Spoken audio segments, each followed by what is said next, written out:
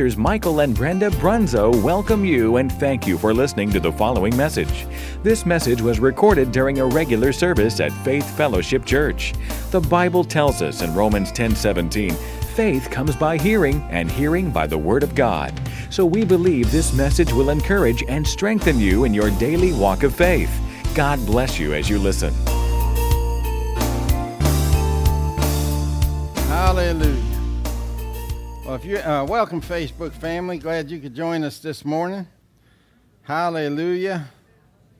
If you have your Bibles with you this morning, turn with me to Proverbs, the 4th chapter. Proverbs 4:23. We'll begin reading there. This will be in the New Living Translation. It says, "Guard your heart above all else, for it determines the course of your life." The King James Version says, "For out of it are the issues of life," or flow the issues of life. Avoid all perverse talk. Stay away from corrupt speech. And a lot of times we think it's talking about us speaking corruptly, but it actually includes both us speaking corruptly and us listening to corrupt speech. So we're to stay away from that, both speaking it and hearing it. Then he said, look straight ahead and fix your eyes on what lies before you. In other words, focus.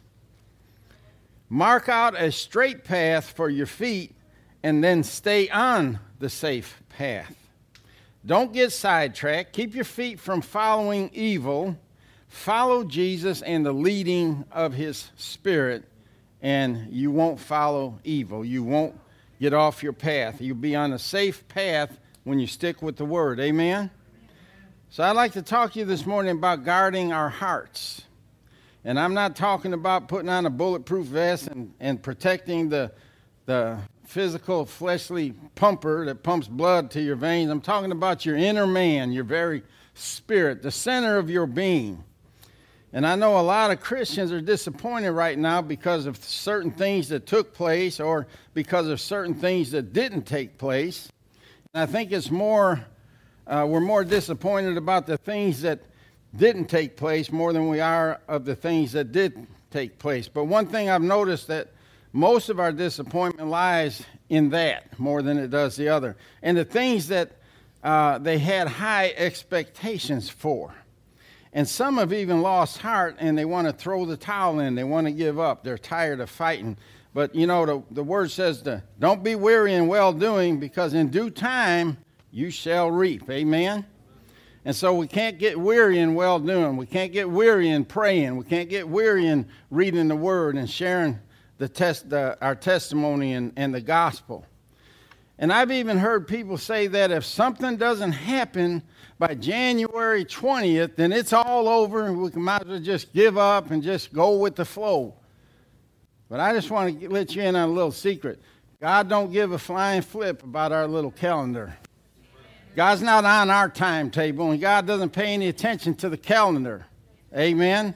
He's got his own timetable. He has his own way of doing things. And just because it doesn't happen, something doesn't happen when you think it should happen, doesn't mean that it's not going to happen. It doesn't mean that it's over. Amen?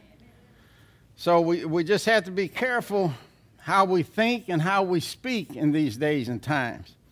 But I'll tell you this, what you're feeling has a lot to do with what you've been listening to and what you've been allowing into your heart, the center of your being. Have you ever heard the saying that you can't believe everything you hear? Or be careful of half-truths because you might have got a hold of the wrong half?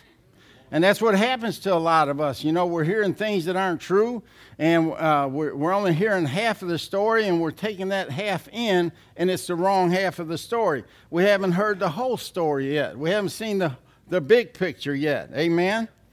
But I know one thing. I believe we come to a place in our country where there's so much lying and deception going on that it's hard to tell what's true and what isn't true anymore. And, you know, we've been listening to the news and social media outlets, and we don't know what to believe anymore. And I'll tell you, there's some good news media out there and news companies, and there's some bad news media company, you know. And that's the way it's going to be in life. There's good doctors, bad doctors, good lawyers, bad lawyers, good mechanics, bad mechanics, good preachers, bad preachers. There's always the good and the bad and everything in between. And so we have to have a spirit of discernment to let us know when something is bad and something is good. And we have to know what to allow into our ears because it could go into our hearts. And so we have to be careful. And I know the lines are more blurred now than they've ever been. But there's so much lying and misrepresentation of the truth that it's becoming harder and harder for people to recognize the truth. We need a spirit of discernment. And here's the thing about it is not everything needs to be discerned. Some things I could tell is wrong without even discerning it. As soon as I hear it, I know it's wrong. But then there's other things because they say if you mix 80% truth with 20% of a lie, people will buy the lie. And that's true. I find that to be true. The devil even does that. He mixes a little truth with something to get you to accept the lie, to get you to swallow the lie. And so that's what we're hearing sometimes. Well, it sounded good. I mean, I know that to be a fact because and this and that. But you know what? You're missing the 20% that's the lie, the thing that he wants you to swallow. And so there's a lot of that going on. And it's affecting us in a negative way. Amen.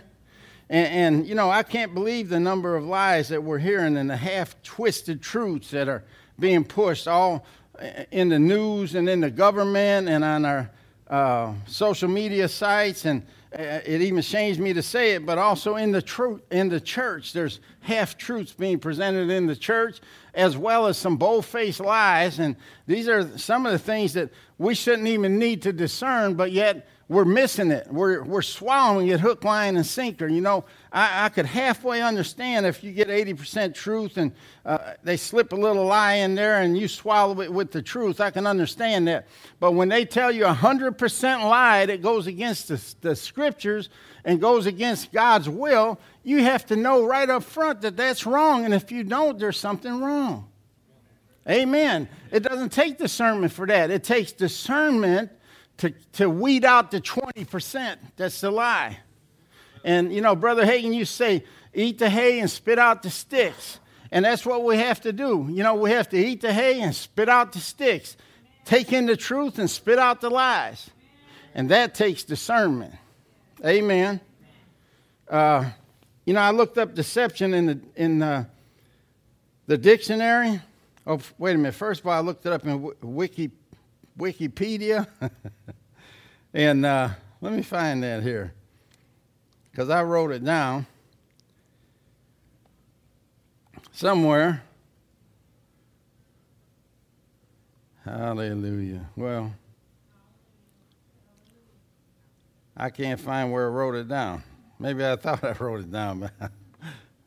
But anyway, I mean, we're misinterpreting scriptures, taking them out of context and twisting them to say something that would fit our narrative rather than tell the truth about it. And we want it to support what we're saying and something that is self-serving, because that's what it is. When you twist things, it's self-serving. You're twisting it so that it fits what you're trying to say, what you're trying to believe, your narrative. And I'm going to tell you, it's coming from the pulpits and the pews.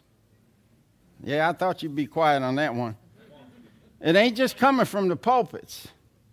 And determining the truth is becoming more and more difficult than it's ever been because people are listening to too many voices. And you know, one is saying this, one is saying that. But let me ask you this. What is God saying? What does God have to say about these things? This is the one we should be listening to and we should be concerned with. The psalmist said that for the word of the Lord is right and all his works are done in truth. That's who we should be listening to. What's God have to say? Jesus said, I am the way, the truth, and the light, or life. And that means that he's not a way, a truth, or a life. He is the truth. And so if you want to know the real truth, you have to know Jesus, and you have to know the Word, because Jesus is the Word manifested in the flesh. And the thing that sets us apart from the world is the truth.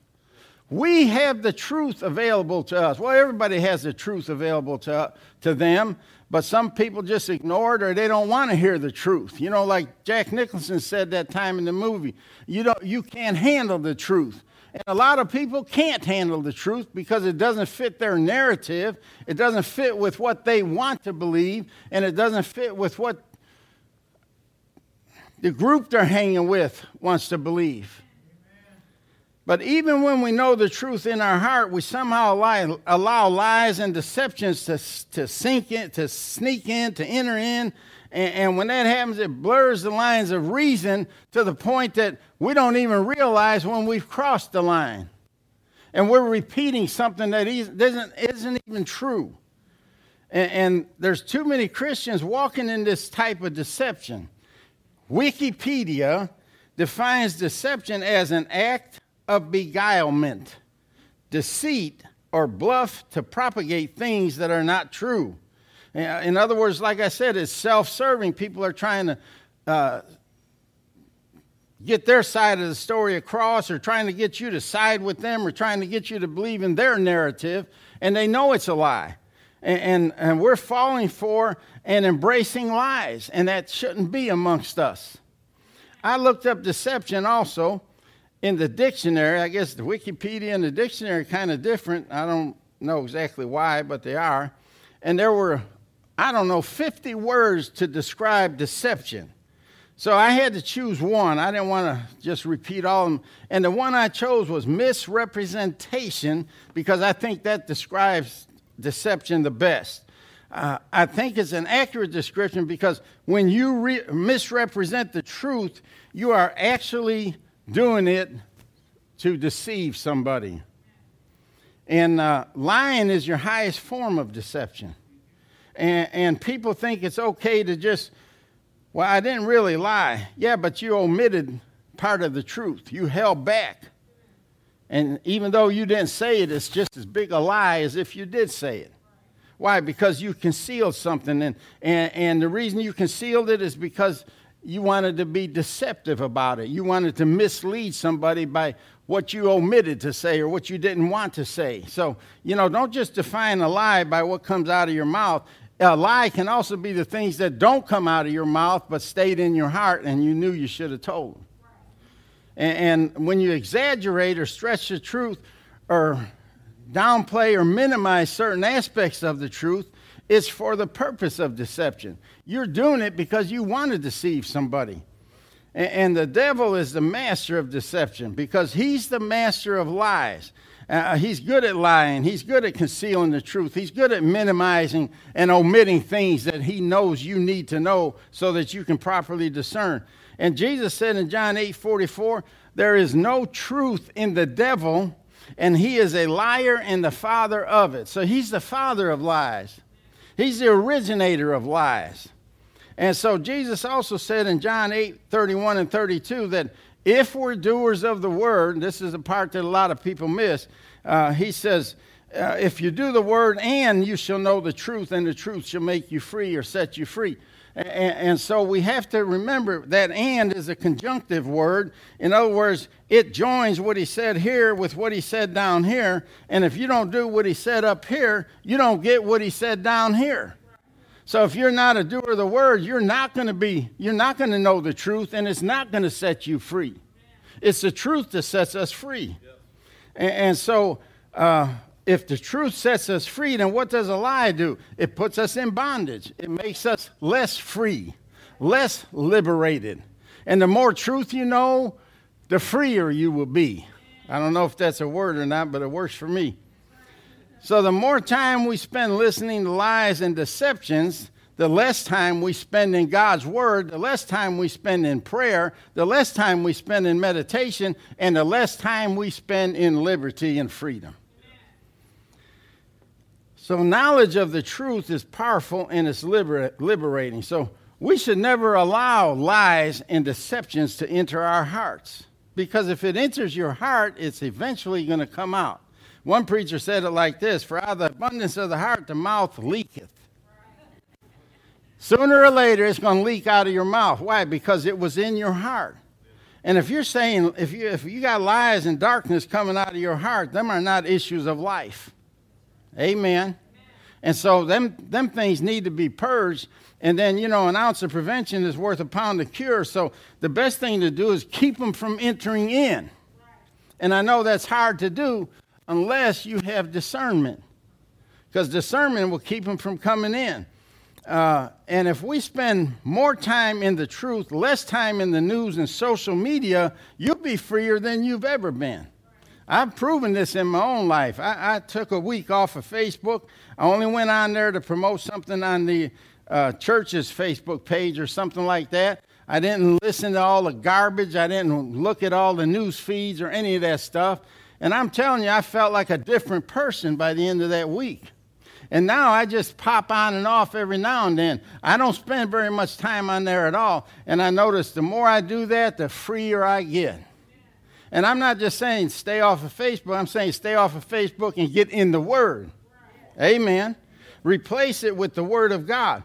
And so the more time we spend in the Word, the more able we'll be to discern lies and deceptions that are trying to come in on every front. And not only that, but we can expose them, correct them, so that we can be the witness that we need to be.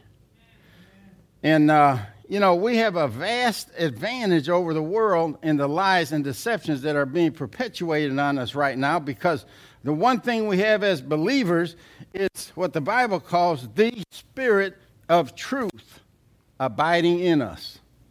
Greater is he that is in us than he that's in the world telling all the lies.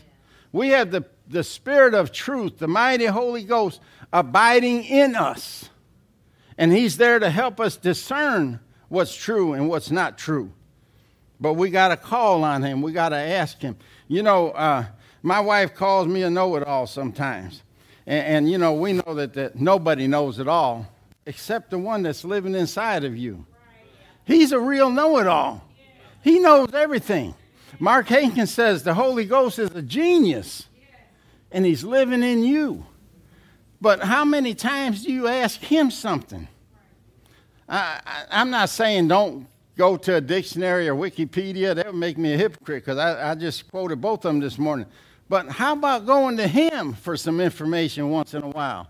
How about asking him some questions? He knows more than the super highway internet thing. He knows more than Wikipedia and all the encyclopedias put together. And he's living inside of you.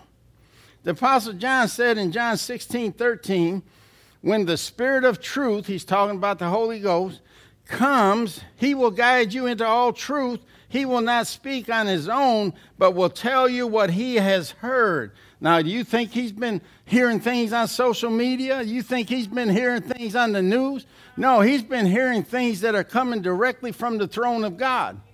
So if he tells us what he's been hearing, he's going to be telling us what God has been saying. Amen.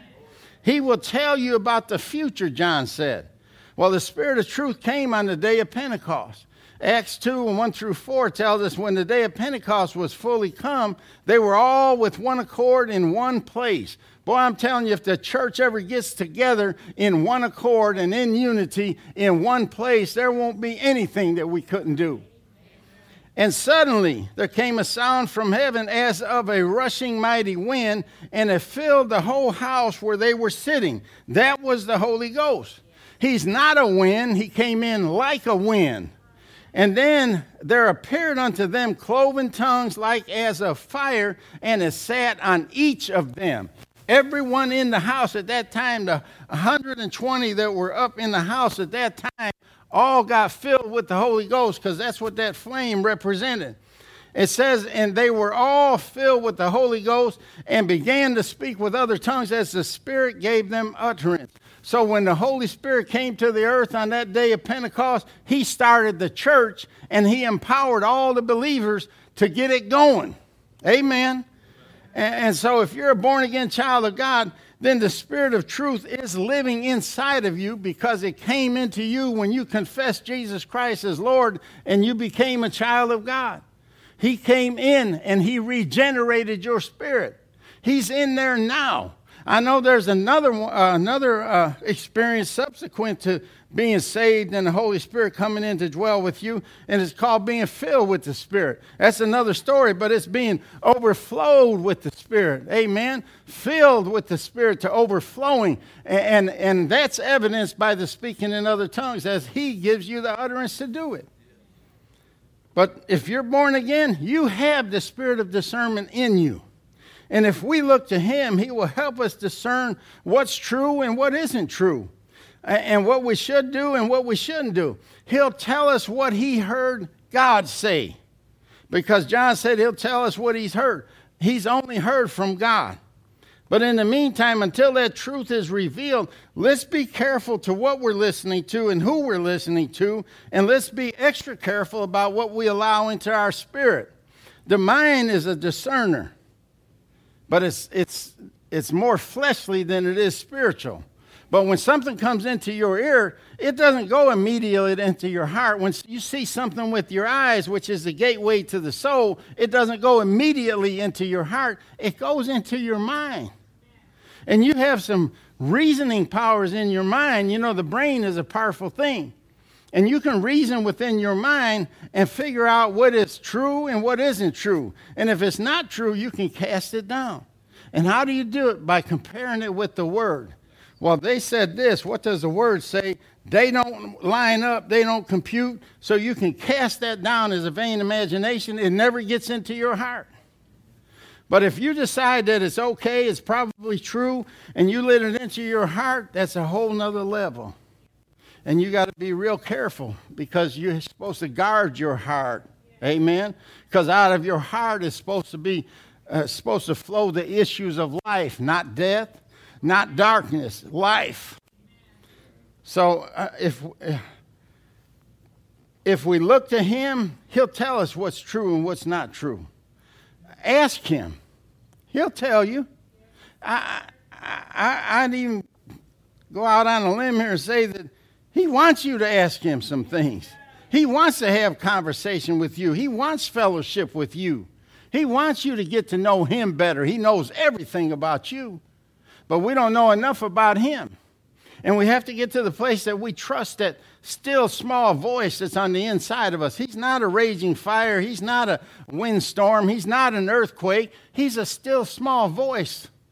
And He'll tell you in a still small voice what you need to hear. But if it's a still small voice, a quiet voice, then that means that you have to be still once in a while so you can hear Him. We're so busy we can't hear Him. We're in a whirlwind all the time. Sometimes you just got to stop and say, hey, let's evaluate some things here. Holy Ghost, it's me and you.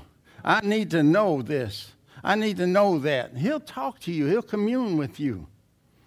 So there's a lot of deception out there right now. And like I said, we got to be careful what we allow into our hearts. If it's in your mind, it's easier to deal with. But when it gets in your heart, it's kind of hard. And we can allow things into our hearts that will deceive our hearts. Your heart can be deceived. Your heart can be condemned.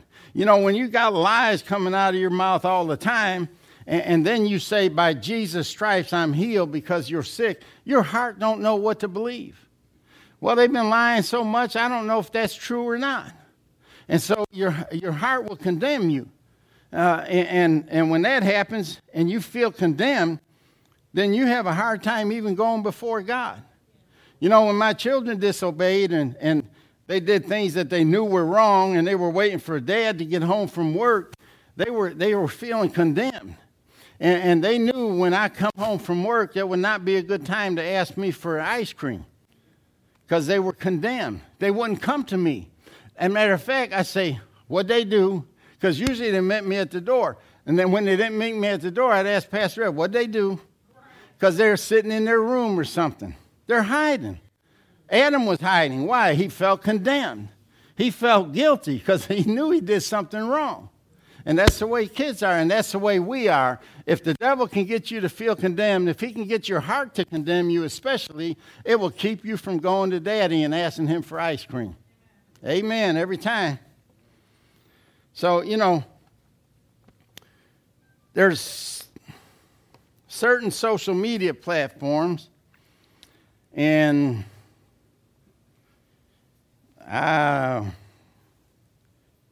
trying not to mention any names here, but there's certain social media platforms that are putting some real junk out there, and some of it is coming from Christians and good people. And we have to be careful what we're reading. And you just can't trust somebody because they say they're a Christian or they say they're a conservative. There's people out there fishing for information as well. And we've heard a lot of things and read a lot of things and listened to videos that really sounded good to us, and we even shared some of them. I'm guilty. But they turned out to be false narratives. You know, you ever hear that song, Time? Well, you know, time reveals everything. Well, how do you know if he's a false prophet or not? Well, first of all, you can discern it. And what are the other prophets saying about what that prophet said? But if nothing else, the best test is time. Because if his prophecy doesn't come to pass, then that means it wasn't true. It was, and I'm not downgrading prophets. I'm not saying he was a false prophet because they're human. They can miss it. But that means that he missed it on that one. And I'm not talking about any prophecies concerning the stuff that's going on right now. That's far from being over yet. And when you judge a prophecy, you got to make sure it's the right time to judge it. Because you think that, you know, well, if it doesn't happen by January 20th, he's a lying prophet. Right. and that's not always the case because, like I said, God don't care about your calendar. He don't care about your clock either. He might clean it, as a matter of fact. And, you know, I could tell you some of these things that we heard and read and passed around, but I think you know what I'm talking about, and it wouldn't do any good to rehash them. But if you're anything like me, as you look back on it and realize that how far-fetched and deceptive it was, it almost shames you to think that you believed it or you, because now, you know, hindsight's 20/20, but back then you swallowed hook, line, and sinker, but now it's like, what was I thinking? I mean, that is so far-fetched, I shouldn't even bid on that one, you know. And just like myself, I'm usually pretty good at discerning the truth. But I have to admit, I got sucked in on a few things myself, even shared a few things that I look back on them now. I wish I didn't, but I did, because they proved out to be totally false. Because, you know, the time it was supposed to happen or whatever is come and gone, is long gone. And so it didn't happen like it was supposed to happen. And I don't really believe it's going to happen. But I should have known better than to believe it and share it. But I'm human too. And so I asked the Lord why I fell so easily for those things and why I believe some of the different narratives when in the face of everything now it was obvious that it wasn't true. And this is what I feel that he showed me. I didn't have a visitation. I didn't hear an audible voice, but that still small voice in your heart spoke to me and told me what he said. And I'm sure there's more than one reason, more than the reason that he gave me, but I believe the main reason that he gave me, and I believe those things, is because above all else, I really wanted them to be true. I wanted them to be true so bad that I opened my heart to them and sucked it all in. And it was because I really had a desire for them to happen. And you know, sometimes we think the Lord is chastising us, rebuking us, or something like that. I'm telling you, he was so gentle with me that, and so loving with it. I didn't feel condemned about it at all. And as a matter of fact, he showed me that what I felt and what I acted upon was actually a form of hope. I mean, he said, you know, in a way, you were just hoping, and there's nothing wrong with hope. And so I looked up the definition of hope, and it says, a feeling of expectation and desire for a certain thing to happen, a person or thing that may help or save someone. And that's exactly what I was looking for. And a lot of you are looking for it too. But the only thing is, we put that faith or that hope in a person. And there's only one Savior. His name is Jesus Christ. Yet we look for men to be a Savior of some sort because not a Savior of our souls or anything, but a Savior of the circumstances and the things that we desire so much to be so. And when you're in that place where you're so hungry for something to happen and you desire for it to happen so much, you open yourself up for deception. And it's innocent. You're just hoping. And so you're looking for a Savior, but we looked in the wrong direction. And, hope will give us grounds for believing something good may happen. And that's really what I was guilty of, is looking forward to something good happening. And the things I fell for and so easily accepted were those things that gave me reason to hope. Who was it? Casey, the baseball player, he said, hope springs eternal in the human breast, And there's always hope in your heart that's ready to spring out as soon as you hear something that activates that hope, And it's not necessarily true what you heard. So the things I would have liked to see happen or desired to see happen, wanted to see happen, is exactly what these people were talking about. And it gave me hope, but it was a false sense of hope. And maybe some of you experienced the same thing. I don't know. But we had high expectations for a lot of things. And when they didn't happen the way or the time that we thought they should have, it really devastated us and it disappointed us to the point where we lost all hope. And that's dangerous because the Bible tells us hope deferred makes the heart sick. When your hope has been deferred or you've lost your hope, the result is a sick heart. And everybody knows that feeling, when something that you desired to happen so bad and it didn't happen, you get that sinking feeling in your heart, your stomach. And I know we're all familiar with it, but it's called disappointed. And it's because I put my hope in the wrong person, in the wrong thing. The psalmist wrote this in Psalms 42:5. I love this.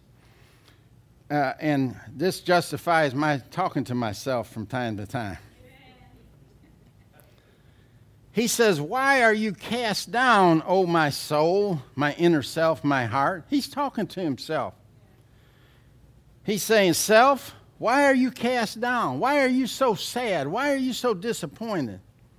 And why should you moan over me?" He's talking to his soul, moaning over him, his physical body. "And be disquieted with me, out of sorts with me." And then he tells us what to do. He says, "Put your hope in God and wait expectantly for him." Put your hope in God and wait expectantly for him, for I shall yet praise him, and help is from my God. So in other words, if I put my expectations in him and wait, even past January 20th if I have to, if I put my expectations in him and wait, then I'll have something to praise him about. So something is going to happen that's going to give us cause to praise him and know that our help came from God and not from a man. Now, God can use a man. God can use a woman. There's no doubt about it. That's how he works 99% of the time in the earth, is through somebody. We're God's hands. We're God's feet. We're God's eyes. We're God's mouth. If he wants to do something on the earth, he'll use us. But then there's sometimes that he just has to do something himself, and he does it in such a way that nobody could ever deny that it was God, and there's no way that they could give credit to a man. Now, God's a lot of things, but I'll tell you one thing he is jealous. And he's not going to share his glory with any man. As a matter of fact, if you read your Bible, especially in the Old Testament, when those kings started getting too much of God's glory, he put them out in the field, had them walking on all fours, eating grass and growing long nails and just all kinds of stuff. He gave them worms. He gave them leper. God don't share his glory. And so he don't want us seeking his glory in a man. Amen? So when we find ourselves hopeless, faithless, and angry, it's because we put our trust in the wrong things. Because when they don't happen, they make you mad. They make you angry. They make you allow things into your heart that don't belong there, and eventually they come out in a form of anger or darkness or something that it shouldn't be coming out of our hearts. And the real cause for that is because we allowed those things in our heart. They didn't have to be there. And that's why discernment is so important. Discernment is like a gatekeeper for your heart. You know what a gatekeeper is? He guards the gate. He doesn't let certain things in, and he only lets certain things out. And that's kind of what discernment is. It's a gatekeeper. He'll keep the bad things out, the good things in. He'll release good things or open the gates to good things when it's time for them to come out. But he closes the gates to the bad things. That's what discernment is. And Job was asked this question by one of his 3 so-called friends that came to comfort and console him, which they did the exact opposite. And we should ask ourselves the same question. In Job 15, 12, and 13, he says, "Why does your heart carry you away? Why allow yourself to be controlled by feelings? And why do your eyes flash in anger or contempt? That you turn your spirit against God and let such words as you have spoken go out of your mouth." Now, the one thing I want you to know is that you're in control of all this stuff. Why did you let? And so on. I mean, has anyone experienced these feelings besides me? I know because of some of the things I allowed into my heart, there were times when I let them out in anger. And that shouldn't ought to be. And you know, there's so much anger and contempt and even hatred coming from people. And in the process, some of them are even turning from God. That's what Job said, or his friend. And when you turn from love, you've turned from God. Because God is love. And the problem is we see it in a lot of churches as well. I mean, pastors are biting at pastors. Ministers are biting at ministers. Brothers and sisters are biting at brothers and sisters. And you know, the Bible tells us be careful when you bite and consume, because you can get consumed the same way. You can get bitten the same way. And pastors and ministers are saying things that they should have never said. And it's because of the things that they allowed in their heart that should have been discerned and rejected. The gate should have been slammed shut on those things. And I've done it myself. I'm not above none of this stuff. And how do I know they came from the heart? Because Jesus said that the things that proceed out of the mouth come forth from the heart, and they defile the man. And he said, for out of the heart proceed evil thoughts, and just a whole bunch of ugly stuff and nasty things can come from the heart. And for the most part, it's coming from a lot of Christians' hearts, and it's because it's in the heart. And they allowed it into the heart. And there's things that we can't allow in because, like I said earlier, they're going to leak out. They're going to come out. And you know as well as I do, we had a well-known pastor right here in Louisville recently say some things that he should have never said. And now he's being crucified for it. And for the most part, it's Christians that are driving the nails. And you know, we know him personally. Pastor Ed and I, we've been to his church many times. Talk to him in person. We know for a fact he's a great pastor. He's a great man. He's a great man of God. But he's an example of exactly what I'm talking about this morning. He allowed things into his heart, and he got caught up in the hype of, as many of us have, and he's allowed some things into his heart that he shouldn't have, and all of a sudden now they come out. And they come out with, you know, that flash of anger in the eyes and everything. Well, you know what that makes him? It starts with an H. Human. It makes him human. And it could happen to you. It could happen to me. We get caught up in these things. We get very, very passionate about some things. And the next thing you know, we let them rip. And we need to recognize that when it happens. Because the last I heard was, I don't know, day before or something. Because like I said, I haven't been looking at the news that much or social media. And the last I heard, he was defending his position. That's not good. I mean, I pray that he just repents humbles himself, gets it behind him, and I pray that he realizes what he said. And I'm not going to repeat it. I'm not going to give the devil glory or give him any airtime. But what he said wasn't even biblical. He shouldn't have said it. And I know that he knows in his heart, because like I said, he's been a pastor for many years. He's a good man. He's got a good heart. And I know that he knows it's wrong. And there might be just a little bit of spiritual pride in there right now that's keeping him from just saying, hey, I missed it. I shouldn't have said that. And now he's saying what he meant and all this. No, just say, what I said was wrong. I'm sorry for it. And, I'm going to be more careful in the future. And because that's one of the things that opened up my eyes and made me realize that it doesn't mean that you stop telling the truth. We still have to tell the truth. We still have to walk in the truth. But, it's 90% of it is how you say it. If you get that flash of anger in your eyes and the darkness comes pouring out of your heart, then you're in the wrong spirit. You need to correct that. Amen? And we're supposed to speak the truth, but we're supposed to speak it in love. And he allowed things into his heart that he shouldn't have, and it finally came out of his mouth, and it came out in the form of anger. And so that's what he needs to repent from, I believe. That's what I would do. 1 John 2:11 says, "But he that hates his brother is in darkness and walks in darkness, and knows not where he's going, because that darkness hath blinded his eyes." And sometimes we allow darkness into our hearts, and it blinds us.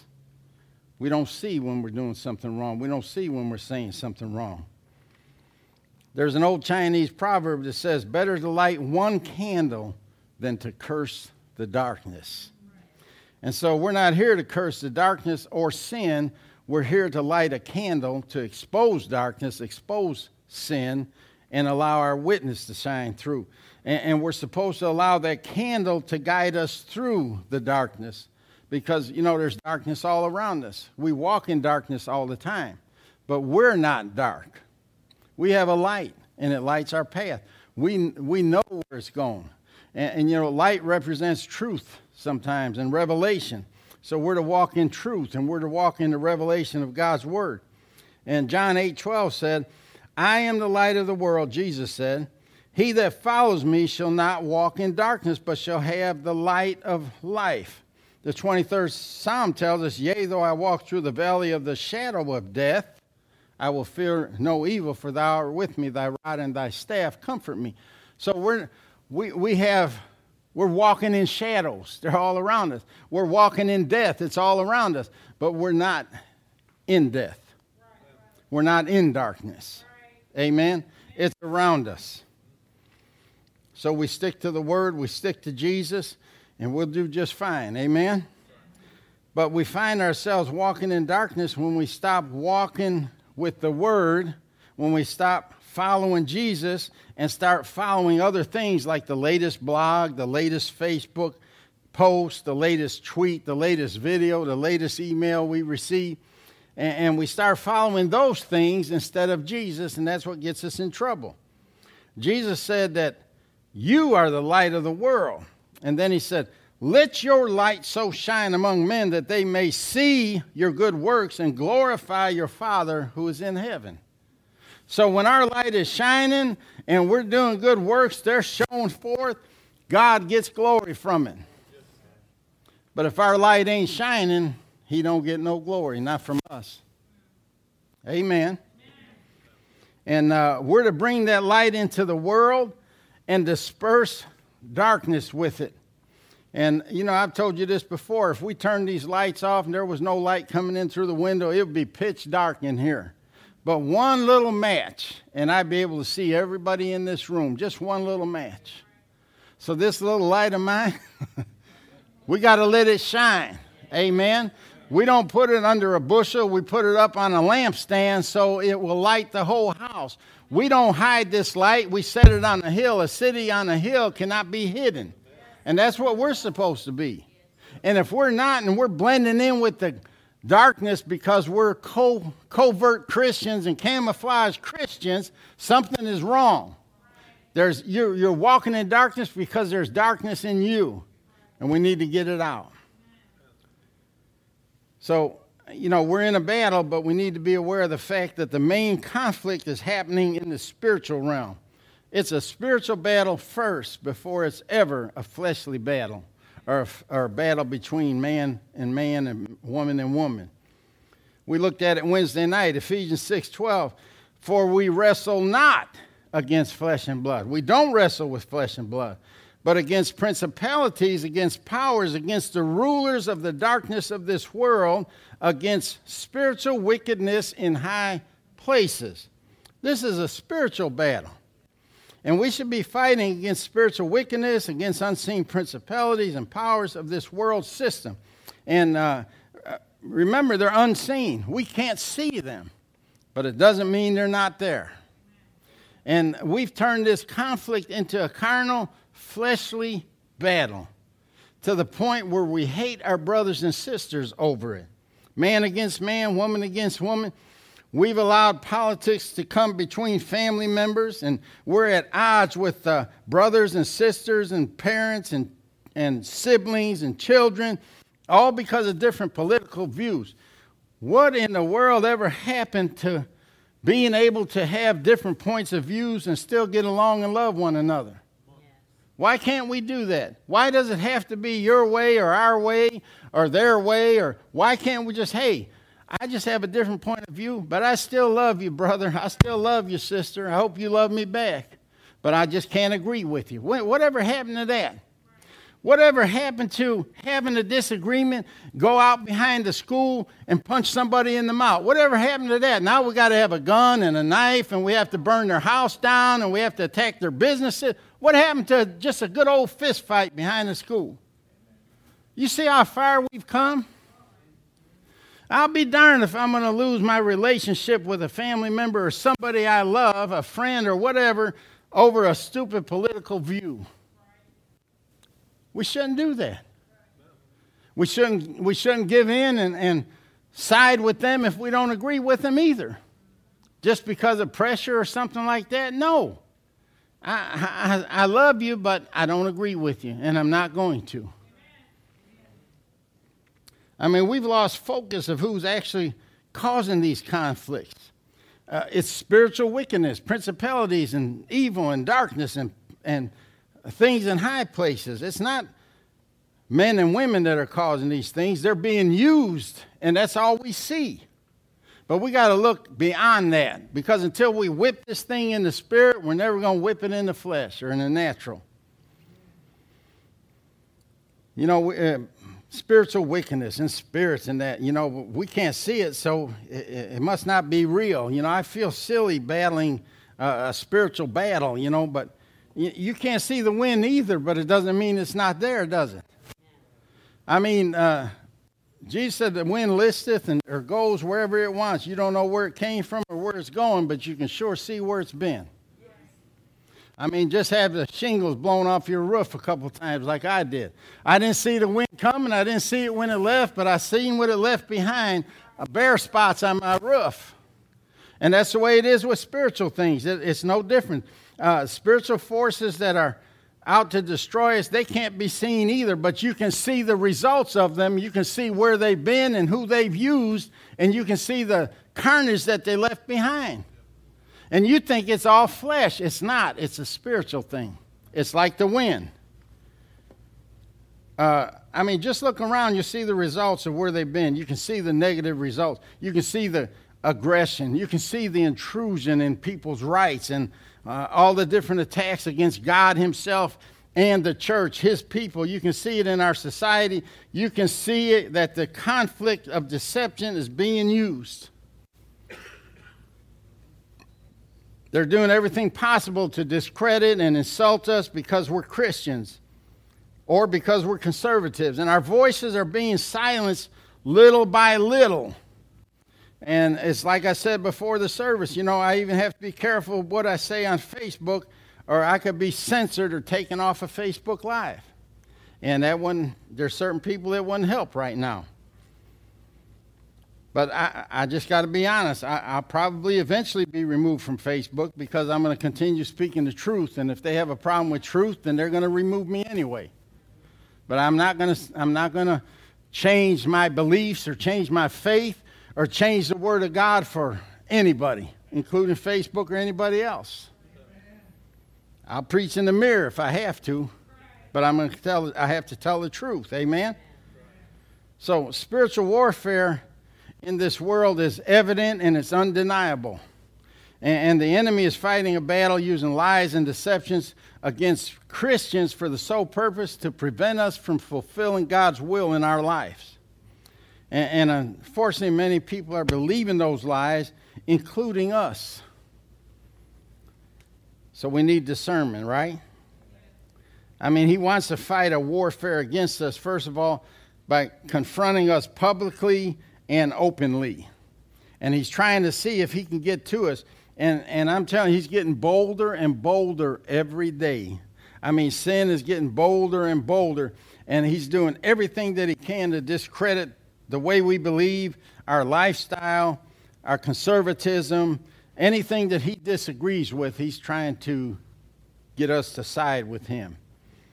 And we're being persecuted for our faith, ridiculed for our beliefs, insulted for our conduct, and even being accused of things that we didn't do. That's all spiritual stuff that's happening. That's what he's causing people to do. And the conflict is ongoing. 24/7, 365, the devil is working overtime, and it's because he knows that his time is short. He knows. He's pulling out all the big guns. But I'm going to tell you something, God's got some bigger ones. I mean, he's even working within the church in order to confuse us, cause us to fight against each other so that he can divide us because he knows there's power in unity and he don't want us united. And he's done a good, I hate to give him glory and hate to give him credit, but he's done a darn good job because the church is about divided in half right now. Denominationally speaking, we're almost divided in half. So he succeeded in that much. But it's about to change. We can't allow him to succeed in doing that. You know, Jesus said the gates of hell will not prevail against the church. But that's not saying that destruction can't come from within the church. Now, he'll never annihilate the whole church, but he can sure cause a lot of trouble within the ranks. And too many of us are falling in the trap of deception. And it's because we make hasty decisions without taking the time to consult with the Holy Ghost, consult with God, and wait in earnest expectation for the answer. We jump right into something. We don't give it enough. We're too busy for that. We don't have time for that. And human nature tells us to be independent. And the only problem with that is God doesn't want us to be independent. He wants us to be dependent upon him and upon each other. This is a family, brothers and sisters. If I can't depend on you, who can I depend on besides God? He wants us to depend on one another because I don't have it all. You don't have it all. I can't do it all, and neither can you. So I have to depend on you, and you should have to depend on me. Because I've got a part in this thing that you don't have, and you have a part in this thing that I don't have. Even though all the body parts are different, we're all one body. And you know, the hand can't get along on its own. You cut a hand off and it's going to die. If you don't get it sewed back on, it's going to die. We can't separate ourselves. We can't cut ourselves off from the body. And we especially can't cut ourselves off from the head. Amen. But these powers and principalities and spiritual wickedness in high places and evil and darkness, we are seated far above that. If you've been paying attention on Wednesday night, we are seated in heavenly places in Christ. We're seated with him. We're above all of that stuff. But some of us don't think we are, and we get in the mud and the blood and the beer and wrestle with it, and we shouldn't. We're already higher than that. We already have authority over that junk. Let's start acting like it and walking in it. Amen. We need to stay, like I've been saying for the last 5 or 6 weeks, We need to stay on God's side no matter what. You know, whose side are you on? I ain't on neither side. I ain't a Democrat. I ain't a Republican. I'm not an independent. I'm God. And you need to get on my side. And so, you know, I learned quick. I jumped on his side. Amen. And so that's what we have to do, is stay on God's side. No matter what's going on around us, no matter who's saying what, who's doing what, we stay on God's side. And we'll be on the side of truth every time. Amen. When God moves, you move. Even if it's not the direction you think you should be going, follow him. Well, I don't feel God. I know he's present. I know he's always with. I don't feel him. So get in the word then. He'll speak to you through the word. And there's times when I felt like he's actually nudged me to keep me from doing or saying something I shouldn't did or said. And I know it didn't, but it felt like that. There was times when I felt God put his arms around me and hug me. Physically felt that, opened my eyes, but he wasn't there. And then there's times where I went through dry places where I didn't even think God was with me at the time.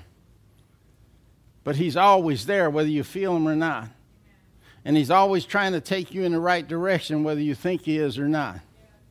Stay on God's side. Stay in his word. Submit our lives to the power and the influence of the Holy Spirit, the greater one that's living on the inside of us. Submit to him. You know, just say, hey, I don't know the answer to this. What do you think? Hey, I don't know what to do next. I don't know if I should go left or I should go right. What do you think? And then be quiet, and he'll speak to you. You know, the world would call it a hunch. You'll get a hunch. But actually, it's that still small voice. I don't know why, but I feel like I need to go left right now. Yeah, but that's a long way around. No, I know what I feel. And don't get talked out of it. Follow him. And you know, God will let you go the wrong way, but he will correct you sometimes. You know, when you go the wrong way sometimes, you won't know it until you actually went that way. And then you'll be going to say, oh, that ain't it. And you go back the other way. God won't let you go the wrong way if you're connected to him, if you're listening for his voice. And, you know, this is the only insurance we have against deception. I'm getting a little long. I'm going to cut it short here in a minute. But we have to stay sensitive to God's voice. He's not a booming voice. He's a still small voice. And we can protect ourselves from future traps and entanglements and far-fetched stories. I'm telling you, it's going to be hard to get me hooked on a far-fetched story now. My discernment antennas is up. And we have to discern everything before we allow anything into our hearts. And the deceptions can be avoided if we stay in the Word, regularly pray, and constantly look to the inside, to the mighty one that's living inside of us. And we'll stay out of trouble, I promise you. But don't get caught up in what's going on. Don't believe everything you hear. And nowadays, only half of what you see. I don't even know if it'd be safe to believe half of what you see, but be careful. Discern things before you allow them into your hearts. Amen? Let's pray. Father, I pray that you, the God of our Lord Jesus Christ, the Father of glory, would give unto us a spirit of wisdom and revelation in the knowledge of you, the eyes of our understanding being enlightened, that we may know what is the hope of your calling, what the riches of your glorious inheritance in the saints, and what is the exceeding greatness of your power to usward who believe according to the working of that mighty power, which you wrought in Christ when you raised him from the dead and set him at your own right hand, far above all principality and power and might and dominion and every name that is named, not only in this world, but also in that which is to come, and hath put all things under his feet, his body, hath put all things under his feet, and made him to be the head over all things, which is the church, the fullness of him that filleth all in all.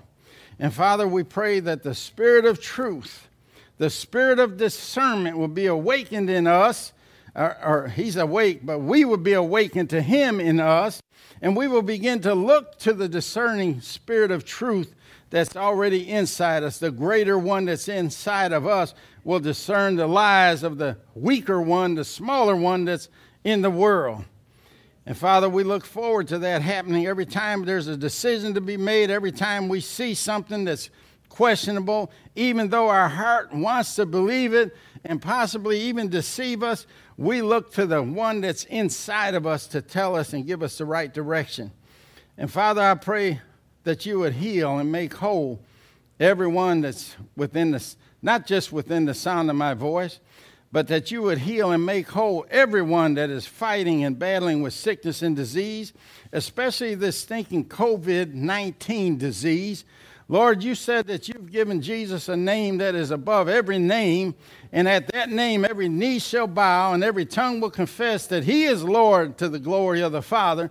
And so, Lord, we command COVID-19 to bow its knee because it's a name and Jesus is a greater name, and we have more faith in that name than we have in what the COVID-19 is doing in the world and to people in the world, and especially to your people, the church, Lord.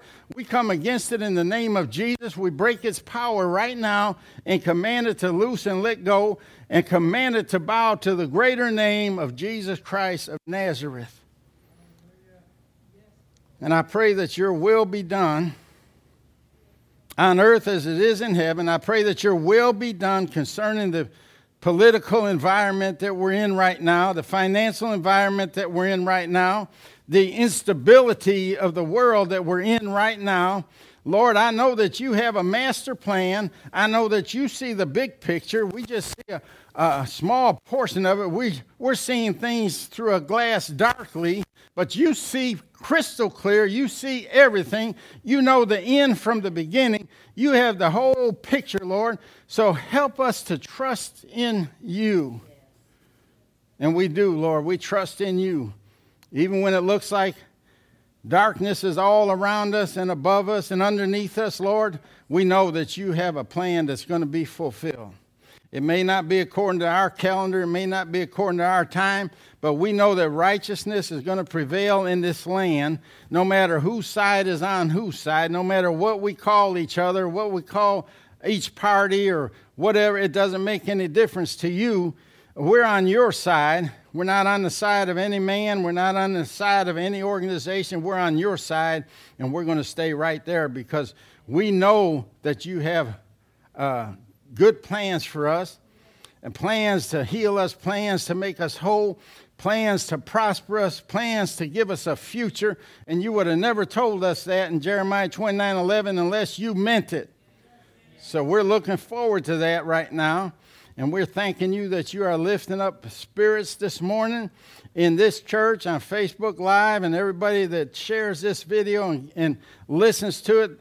I pray that their spirits will be uplifted, Lord, that their heads would be lifted up, and they'll walk with you side by side, and we are going to get through this thing together. In Jesus' name I pray, amen and amen. Hallelujah.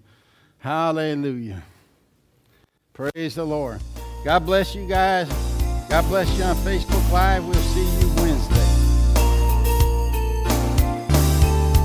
This concludes this message. Thank you for listening. We pray that it's been a blessing to you. For more information about FFC or its ministries, please contact the church office. God bless you, and remember, Jesus is Lord.